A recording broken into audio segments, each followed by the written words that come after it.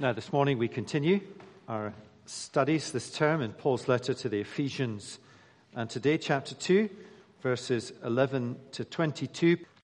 Just to remind us, this letter was written to the Christians, to the church in Ephesus, to encourage them. They felt weak and marginal in the culture of Ephesus. And likewise, we study this letter in order to be encouraged, because, I guess, we feel weak and marginal in the culture in which we live. And Paul's way of encouraging them is to teach them and us who we are as Christians and as a church, our identity. And so as we sit here listening, or as we listen online, Paul says, this is who you are. This is who we are as a church. Now, that might seem obvious to us, but it's not, Paul says. And as I have studied this letter and preached it, it strikes me week after week that it's almost as if a real deep knowledge of who we are as Christians and as a church might be elusive to us. It is extraordinary who we are. It is extraordinary what this local church actually is. It doesn't feel like it or look like it. It doesn't feel or look like it when, in a Sunday, everything goes wrong as it has. But this group of people, and those who come to the other services, well, there's nothing like a local church on the earth. Right, let's read what is not an uncomplicated bit. Chapter 2, verses 11 to 22. Paul writes, "Therefore, remember that at one time you Gentiles in the flesh, called the uncircumcision by what is called the circumcision, which is made in the flesh by hands." And what Paul is saying there is, remember that at one time you Gentiles, and the Jews were the circumcision, they called the Gentiles the uncircumcision. Remember that you were at that time separated from Christ, alienated from the commonwealth of Israel, and strangers to the covenants of promise, having no hope and without God in the world. But now in Christ Jesus, you once who were far off have been brought near by the blood of Christ. For he himself is our peace, who has made us both one, and has broken down in his flesh the dividing wall of hostility, by abolishing the law of commandments expressed in ordinances, that he might create in himself one new man in place of the two, so making peace, and might reconcile us both to God in one body through the cross, thereby killing the hostility. And he came and preached peace to you who are far off, and peace to those who were near. For through him we both have access in one Spirit to the Father. So then you are no longer strangers and aliens, but you are fellow citizens with the saints and members of the household of God, built on the foundation of the apostles and prophets, Christ Jesus himself being the cornerstone, in whom the whole structure, being joined together, grows into a holy temple in the Lord.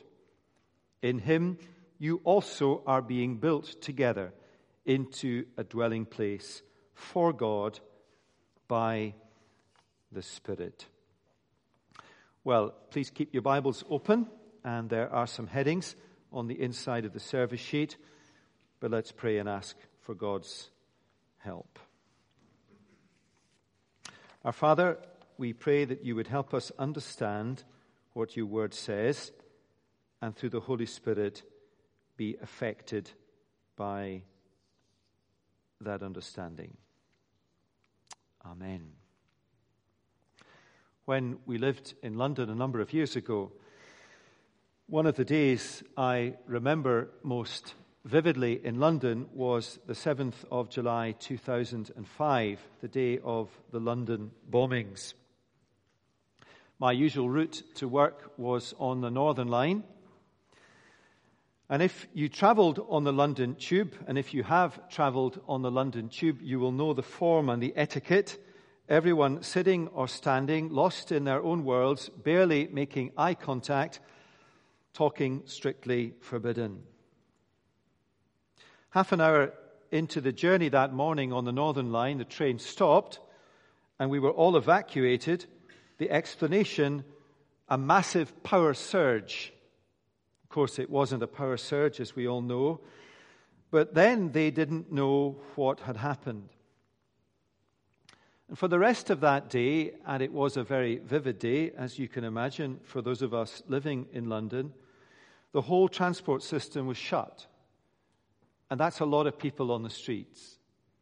And everybody was talking to everybody else, walking home. I remember talking to a policeman and members of the emergency services. And when the tube reopened the next day, people were wary, I guess. But on the tube the next day, people made eye contact. They talked to one another. And it lasted about a week. And then we reverted to type. A couple of years ago, there were a series of stickers appearing on the Central Line, I think it was, in the tube, illegal, but designed to look official. Here's what two of them said. Don't acknowledge fellow passengers or sustain eye contact for more than a second. Urban neutrality must be maintained. Another one, made to look official. No eye contact, penalty £100. And a tube carriage, in some ways, is a picture of the world, the cities, the towns, the communities in which we live. Urban neutrality with no contact. And of course, it is at best neutral. It is often not neutral, but disunited in a much more intense way. Our communities, our families, our society, our world, the state of humanity is, by definition, not united, but separated, alienated from God and from one another. And it's not hard for us to see that in our families, in our communities, in our streets, in our schools, in our universities, in our workplaces, in this country, in every other country, and in the world. It's just how the state of humanity is alienation from one another, however way you cut the cloth. And that is who we are by nature. Now, chapter 2 of Ephesians is in two bits, verses 1 to 10 and verses 11 to 22. If you weren't here last week, do listen online to verses 1 to 10. But they're in two bits, 1 to 10 and 11 to 22. And in 2:1 to 10, Paul reminds his readers of the dramatic change that has taken place in their lives, especially with respect to their restored relationship with God. And he's saying to his original readers and to us, I want to remind you of the dramatic change that has taken place in your lives with respect to the restoration of your relationship to God, the vertical dimension, if you like, of your conversion. And Paul's explanation in verses 1 to 10 follows a clear structure. Just glance up at it. Verses 1 to 3, this is who you were. And that very striking phrase at the beginning of verse 4, but now. Who were you? You were by nature children of wrath, separated from God, dead. But God has brought you alive in Christ with the power that raised Christ from the dead. You have been raised and are seated with Christ in the heavenlies. By grace you have been saved. Who you were, who you are, with respect to your relationship with God. Now, when we preach these sermons, people have dialogue with us, which is great. And I've had a dialogue with someone who's not here, but who often comes to this service, and they said, was I really dead? And I said, you were dead. I was dead, you were dead. Everybody without Christ is spiritually dead. Dead, but made alive to God.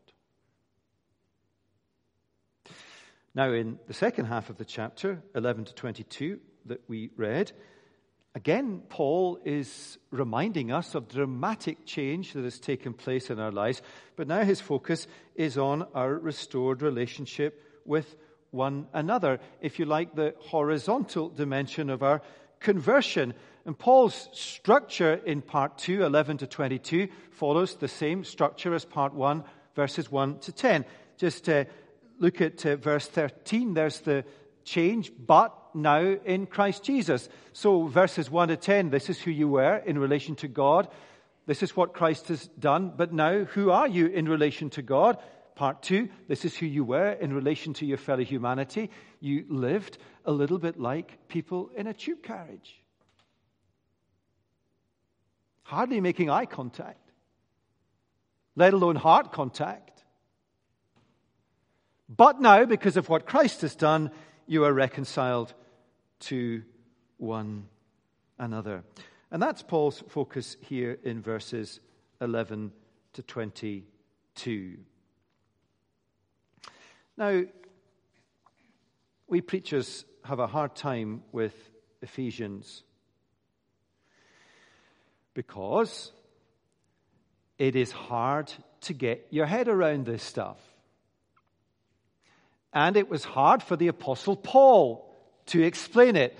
And what he does is, in 2 places in Ephesians, he prays that we would understand.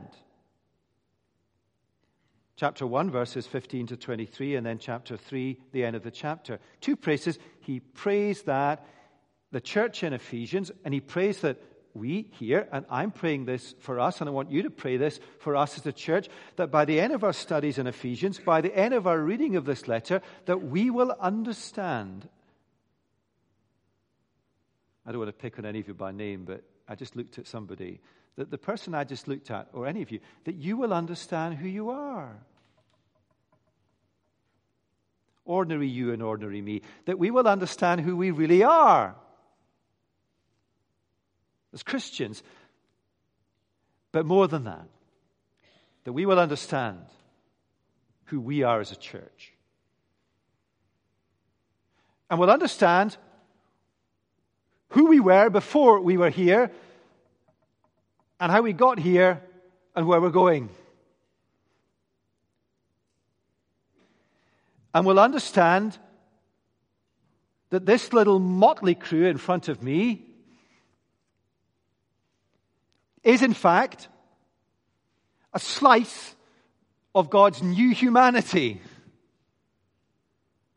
And you have more connections to eternity than you do to this city. And when people come in here, God willing, not because of anything we do, but because of what God has done in us, they will come into the community of God's new humanity in Christ and experience, see, hear, feel God, because we are His temple. That's hard stuff to understand. But when you do understand it, it's fundamentally transforming. So many sermons on church unity are like this. You get on with Him and sort out your grievances. Yeah, let's all work together this week at being humble and being reconciled and being united. That's what so many sermons on church unity are like. And that's chapter 4 of Ephesians. Be one in spirit. Love one another. Here's a different kind of sermon on unity. You are united in Christ. Therefore, just relish that. You know, what keeps us united as a church isn't what we do. It's God. We are united in Christ. And that's a very different way to approach unity. Now, this section, chapter 2, verses 11 to 22, is primarily about our unity with one another. Now, I wish that Chalmers was a little more diverse than it is. One of the great weaknesses of the evangelical church in the United Kingdom is that we are not as diverse as the Bible says we should be. We find it so difficult within a city like this to genuinely mix across cultures and across kind of the typical social divides. And we come to churches for the wrong reason. We come to churches because we have some kind of affinity with the people there. But that is a weakness. But in reality, the people I see in front of me are much more diverse than we think we are. I mean, you probably, humanly speaking, only like 10% of the people in this room. Were you not Christians? You probably, humanly speaking, wouldn't do the same stuff as the people in this room. I mean, after all, some of you are golfers, some of you are Hibs fans, some of you are fans of other teams. There's not nearly so much that unites us as divides us, this motley group of people. But for some reason, week after week after week, we stay united. Through thick and through thin. Through good times and through hard times. When someone suffers, why is it that other people kind of gather around? Why is it that when someone is engaged or married, even though we would love to be engaged or married, we rejoice with them? Why is it that when someone has a child, and we would give anything in the world to have a child, we rejoice with them? Because God has reconciled us together in Christ. Now, that's the essence of what Paul is saying. Let's look a bit at the detail, who you were, verses 11 and 12. Let me read them again. Therefore, remember that at one time you Gentiles in the flesh, called the uncircumcision by what is called the circumcision, which is made in the flesh by hands. And circumcision was the mark of being a Jew. It's what differentiated Jews from Gentiles. And Gentiles simply means everyone other than Jews. In the ancient world, there were Jews and there was everybody else. If you were a Jew, there was Jews and there was all them out there. If you were a Roman, you were either a Roman or a barbarian. It's a very simple kind of bifurcation. Remember that you were at that time separated from Christ, alienated from the commonwealth of Israel, and strangers to the covenants of promise, having no hope and without God in the world. Now, the Christians Paul is writing to in Ephesus were all Gentiles. And as I said, in the ancient world, there were Jews and Gentiles. If you were a Jew, there were Jews and everybody else, Gentiles. And there was a real division between the two. I mean, if you were a Jew and you saw a Gentile over there having a baby, you weren't allowed to go and help them. Why? Because you'd be bringing another Gentile into the world. Now that sounds shocking to us. But actually, if you think in your own heart, honestly, about the divisions that characterize humanity, it's exactly how it is. All these Christians in Ephesus were Gentiles. They are not from Jewish families. They have none of that heritage. They're not part of Israel. They are not part of the people of God under the Old Covenant. And if you were one of these Gentile converts and were listening to what Paul is saying, that you have received every spiritual blessing in the gospel. In fact, that temple that you longed to get into, in fact, that big wall that you were allowed to look behind and see the Jews in there, and beyond that wall, the Holy of Holies, where only one Jew once a year was going to go. Paul is saying to them, you are the temple. They would go, has that really happened? Now, Paul lays it out very clearly who they were. Now, this is who they were. This is who you and I were. I mean, we're Gentiles, I guess. Almost all of us here, if not all of us. We're not Jews by heritage. We were separated from Christ. How can that be in this period of time when Jesus has risen? How is that true? Well, I think what it means is that Jesus Christ, the Messiah, that's a kind of Jewish concept. He came first to the Jews. Jesus' own ministry was pretty much all with the Jews. Who were the apostles? Jews. Who were the Christians in Jerusalem? Jews.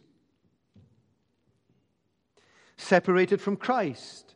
Paul goes on in verse 12, they were alienated from the commonwealth of Israel, from the nation of Israel, the people of God under the old covenant. So they were strangers to the covenants of promise. Think of the great covenants of the Old Testament, the Abrahamic covenant, the Mosaic covenant, the Davidic covenant, whatever. They were covenants between God and the Jews. The Jews were God's chosen people and the Gentiles were excluded. Now there were promises within these covenants that Israel would be a blessing to all the nations of the earth, but it hadn't happened yet. And so they were without hope, having no hope of salvation, and they were without God in the world, separated from God's covenant. That's who they were, outside the compass of God's saving power, lost and under God's wrath. Now, why is Paul saying this to them? That they might remember who they were. That they might remember what they've been saved from. No heritage, no rights, no expectation of salvation. Without God in the world, children of wrath, that is who you were. Now, the Bible sometimes says to us, I don't want you to remember that. So when it comes to guilt, the Bible says, or when it comes to yesterday in the Christian life, the Bible says, no, press on towards the goal and forget what is behind. But there are some things the Bible wants us to remember.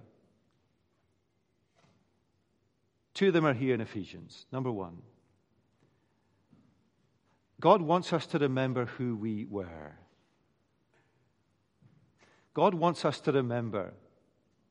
And you might kind of feel a little uncomfortable about this, or your little hairs on your neck might just twitch up. He wants me to know, as your minister, that I was in a pit under God's wrath.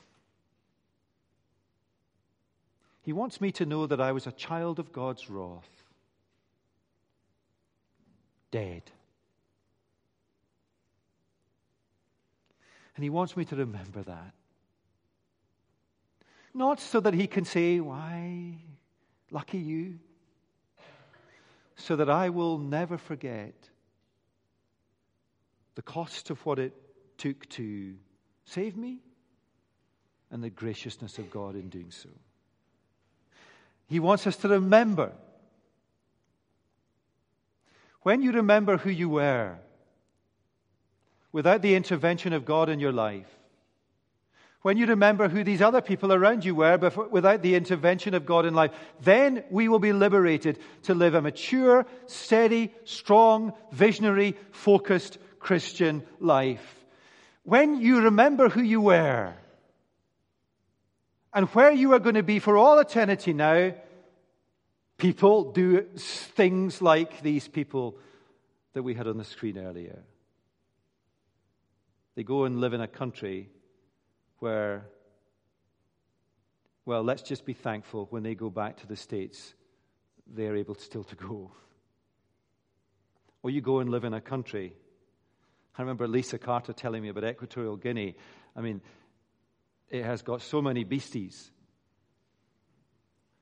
So, they have to, every time they wash clothes, they have to use special chemical disinfectant because there are bugs that go in their clothes that if they bite the kids, they die. The last time Jason was with us, he held up this cobra that he'd kind of caught in the compound. I mean, to me, that's just no chance on earth. Why do they go? Not because they're especially brave, but because they remember who they were. Now, that's not an encouragement for you and I to go to Equatorial Guinea. There is no way, God, I'm ever going to go there. Somebody might remind me of that in the future. Remember who you were. And of course, something else the Lord Jesus wants us to remember is whenever you eat this bread and whenever you drink this cup, remember me.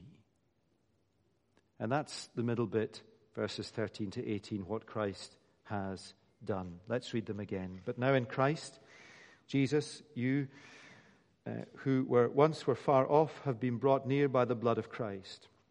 For he himself is our peace, who has made us both one and has broken down in his flesh the dividing wall of hostility, by abolishing the law of commandments expressed in ordinances, that he might create in himself one new man in place of the two, so making peace, and might reconcile us both to God in one body through the cross, thereby killing the hostility. And he came and preached peace to you who were far off and peace to those who were near, for through him we both have access in one spirit to the Father. Now, if you're stuck on this, it's not easy, is it? You can ask Benj afterwards. He's doing a PhD on this, I think. Let me just tell you what, I'm going to tell you what it means. Because you don't need a PhD. Benj would say that. You need the Holy Spirit to open your eyes. All of us can see. But now in Christ Jesus, you were once who were far off, have been brought near by the blood of Jesus. You are no longer separated. You have been brought near to God and to one another by the blood of Jesus. You Jews and you Gentiles, how can that be? The blood of Christ means death of Christ, same thing. And Paul has a logic that he unpacks in verses 14 to 18. He begins by focusing on what Christ has done, for he himself is our peace, who has made us both one and has broken down in his flesh the dividing wall of hostility. Christ has made us both one, that is, Jew and Gentile, reconciled. The person sitting next to you and you them, God has made you both one by his blood. The dividing wall of hostility between humanity has been broken one. And it was some dividing wall. A Jew could not even assist a Gentile woman in childbirth. It was impossible that these two, Jew and Gentile, could be converted. So how is it possible? Well, through Jesus Christ, who is our peace. Now, I want you to notice that phrase at the beginning of verse 14, for he himself is our peace. How do you use the word peace? So I used it yesterday with some little people to whom I'm related. Please, can you give your parents a bit of peace? I'm sure that some of the parents earlier on would feel that. Or, I was just so stressed out, but now I feel more at peace after my holiday. That's how we often think of the peace of Christ. That's not how the Bible thinks of the peace of Christ. The peace here is Jesus Christ himself. He himself is our peace. And peace means reconciled. It's the use of Romans 5:1. Therefore, since we have been justified by faith, we have peace through our Lord Jesus Christ. Peace with God, no longer separated, and peace with one another, no longer divided. Think of the cross of Christ. Jesus hanging on that cross with his arms outstretched. There is a vertical beam and a horizontal beam on that cross. The vertical beam reconciles you and I to God. The horizontal beam holds together Jew and Gentile.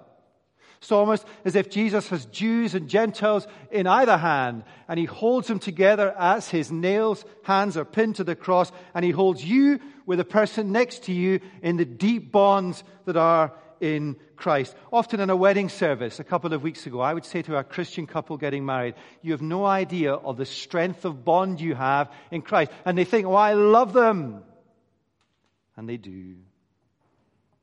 And they promise to go on loving them. But the bond that unites them is not human love. The bond that unites them is not even their love for Jesus. The bond that unites them is Jesus' love for them.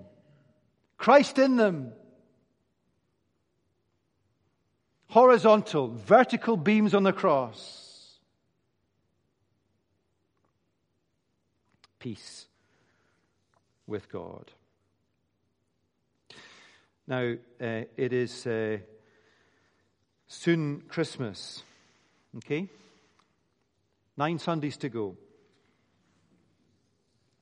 One of my favorite hymns, in fact, I'd like to sing it during July, but you just couldn't get off with it.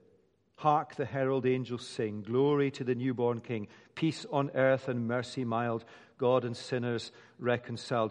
Peace is not some warm, fuzzy Christmas feeling. Peace is the reconciliation of men to God and men to each other. That's what peace is. And Paul says that Jesus' death has made one new man in place of the two. It's not that the Gentiles have been joined to the Jews or the Jews have been joined to the Gentiles. When Jesus died on the cross, he achieved a new humanity in himself. He was the second Adam. He was the first man of the new humanity. And Christians are joined to Christ. They are not half Jew, half Christian, half Gentile, half Christian. They're Christians.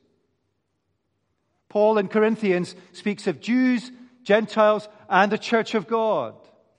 It's a new humanity in Christ. And that new humanity in Christ, with Christ as the first man, the second Adam, is growing bit by bit, person by person, as people turn to the Lord Jesus Christ. And what did Christ preach? Verse 17 and 18, he preached peace. And everyone, when you hear that, think he preached warm kind of atmosphere. No, he didn't. He preached peace, which means he preached, hark the herald angels sing, glory to the newborn King, peace on earth and mercy mild, because God and sinners have been reconciled this way and that way in Christ.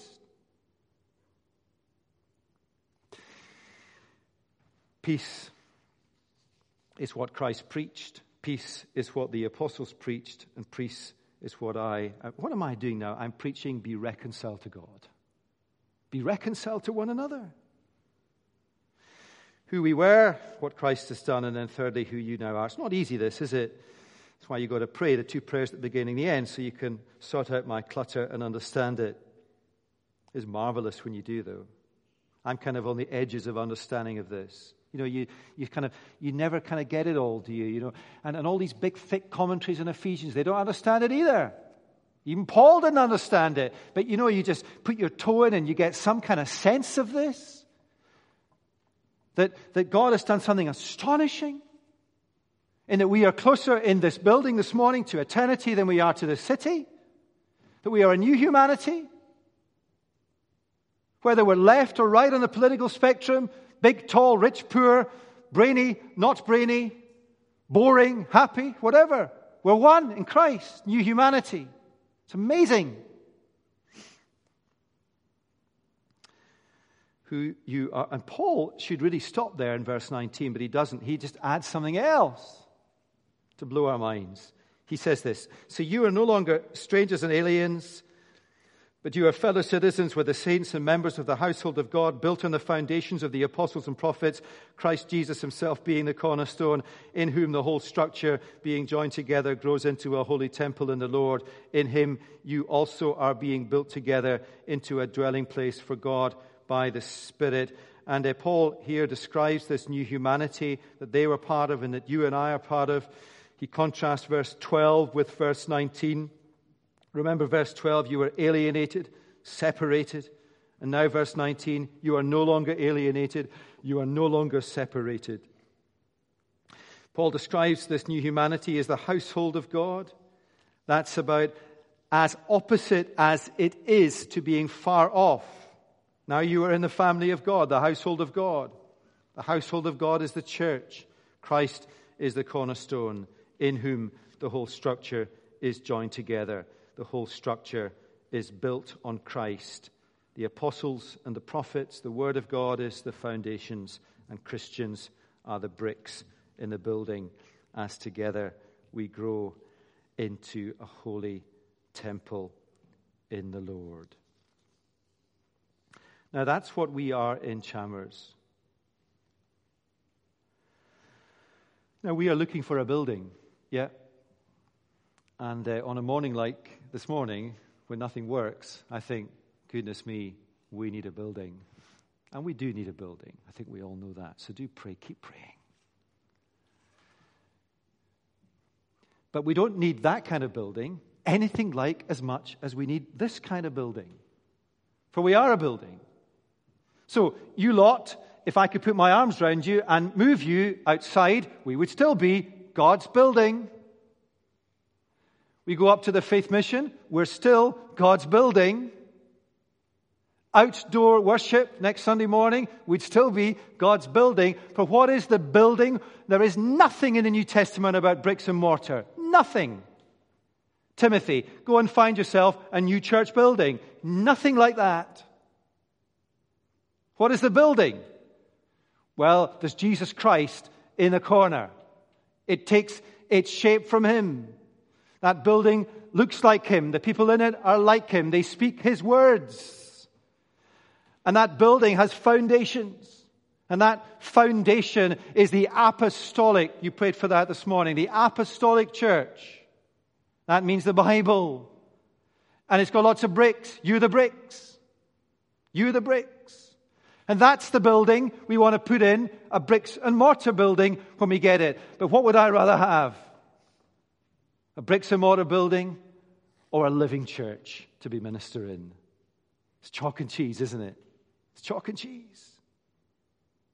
Some of these countries that we were praying for this morning, there is no chance on earth you are ever going to be able to build a church building with cement and bricks in these countries. But there are buildings all over these countries with Christ, with the apostles, and with Christians. Now, let me close with these two implications. Just let me put a wee footnote in. When we do get a building, let's never, ever lapse back into the misuse of New Testament or Old Testament language with a building. It is not a sanctuary. It is not a sanctuary. It's not. We are. The New Testament speaks of the temple in three ways. Christ is the temple, the church is the temple, the church, people, and you are the temple. So when we get a building and go back into it, let's use it as it is, not as a holy place. It's not. We are. But we do need one. Let me close with this. Now, I want you to make the prayers in Ephesians chapter 1 and 3 a priority, that as a church in Chalmers we will understand who we are and be deeply affected by it. I want you to pray that you will understand what this group of people is, reconciled to one another. And over the next 2 or 3 weeks as we study this, I want to encourage you, if there are divisions amongst you, to sort them. And don't worry about what you're going to say or what kind of email you're going to write or what kind of letter. Just sort them because you have already had them sorted because you're united in Christ. And love each other as people who will spend all eternity together. So, rejoice with those who rejoice and weep with those who weep. Now, there's a cliche. But when it really happens in a church, it's an astonishing thing. Some of the most moving experiences I have had as a minister is people who would long to have children, cannot have children, are the first people to visit somebody who has a child because they rejoice with them in the Lord. That wouldn't happen out there. Or people go and support a grieving family in this city because they are in their church family. They don't really know them. Alan, Bert, you're all praying for him. That's just not going to happen out there. So be a real church. And if you're not a Christian and you're on the outside of this, the invitation is always there to come in. You can come along to church and be part of this community, but you do not inherit salvation by attending a Christian community week in, week out. You inherit salvation by turning to Jesus Christ and thereby become part of an eternal community with which this little church is a subset. Now, I'm standing up here thinking that was just a whole pile of clutter for the last 40 minutes. It's not easy, this. We need to pray that we will understand who we are as Christians and who we are as a church. And if we do, we'll be steady, mature, strong, unflappable. And we will, like Jason, Lisa, Steve, Melinda, and all their kids, live our lives conscious of what we have been rescued from and where we will be for all eternity. Let's pray. Father God, these are complex, complex things. We pray that you would help us to understand them and live them, and feel them and be affected by them. And we pray that we would be a real church, united with one another, with these deep bonds of peace, because Jesus himself is our peace. And we pray these things in his name and for his sake. Amen.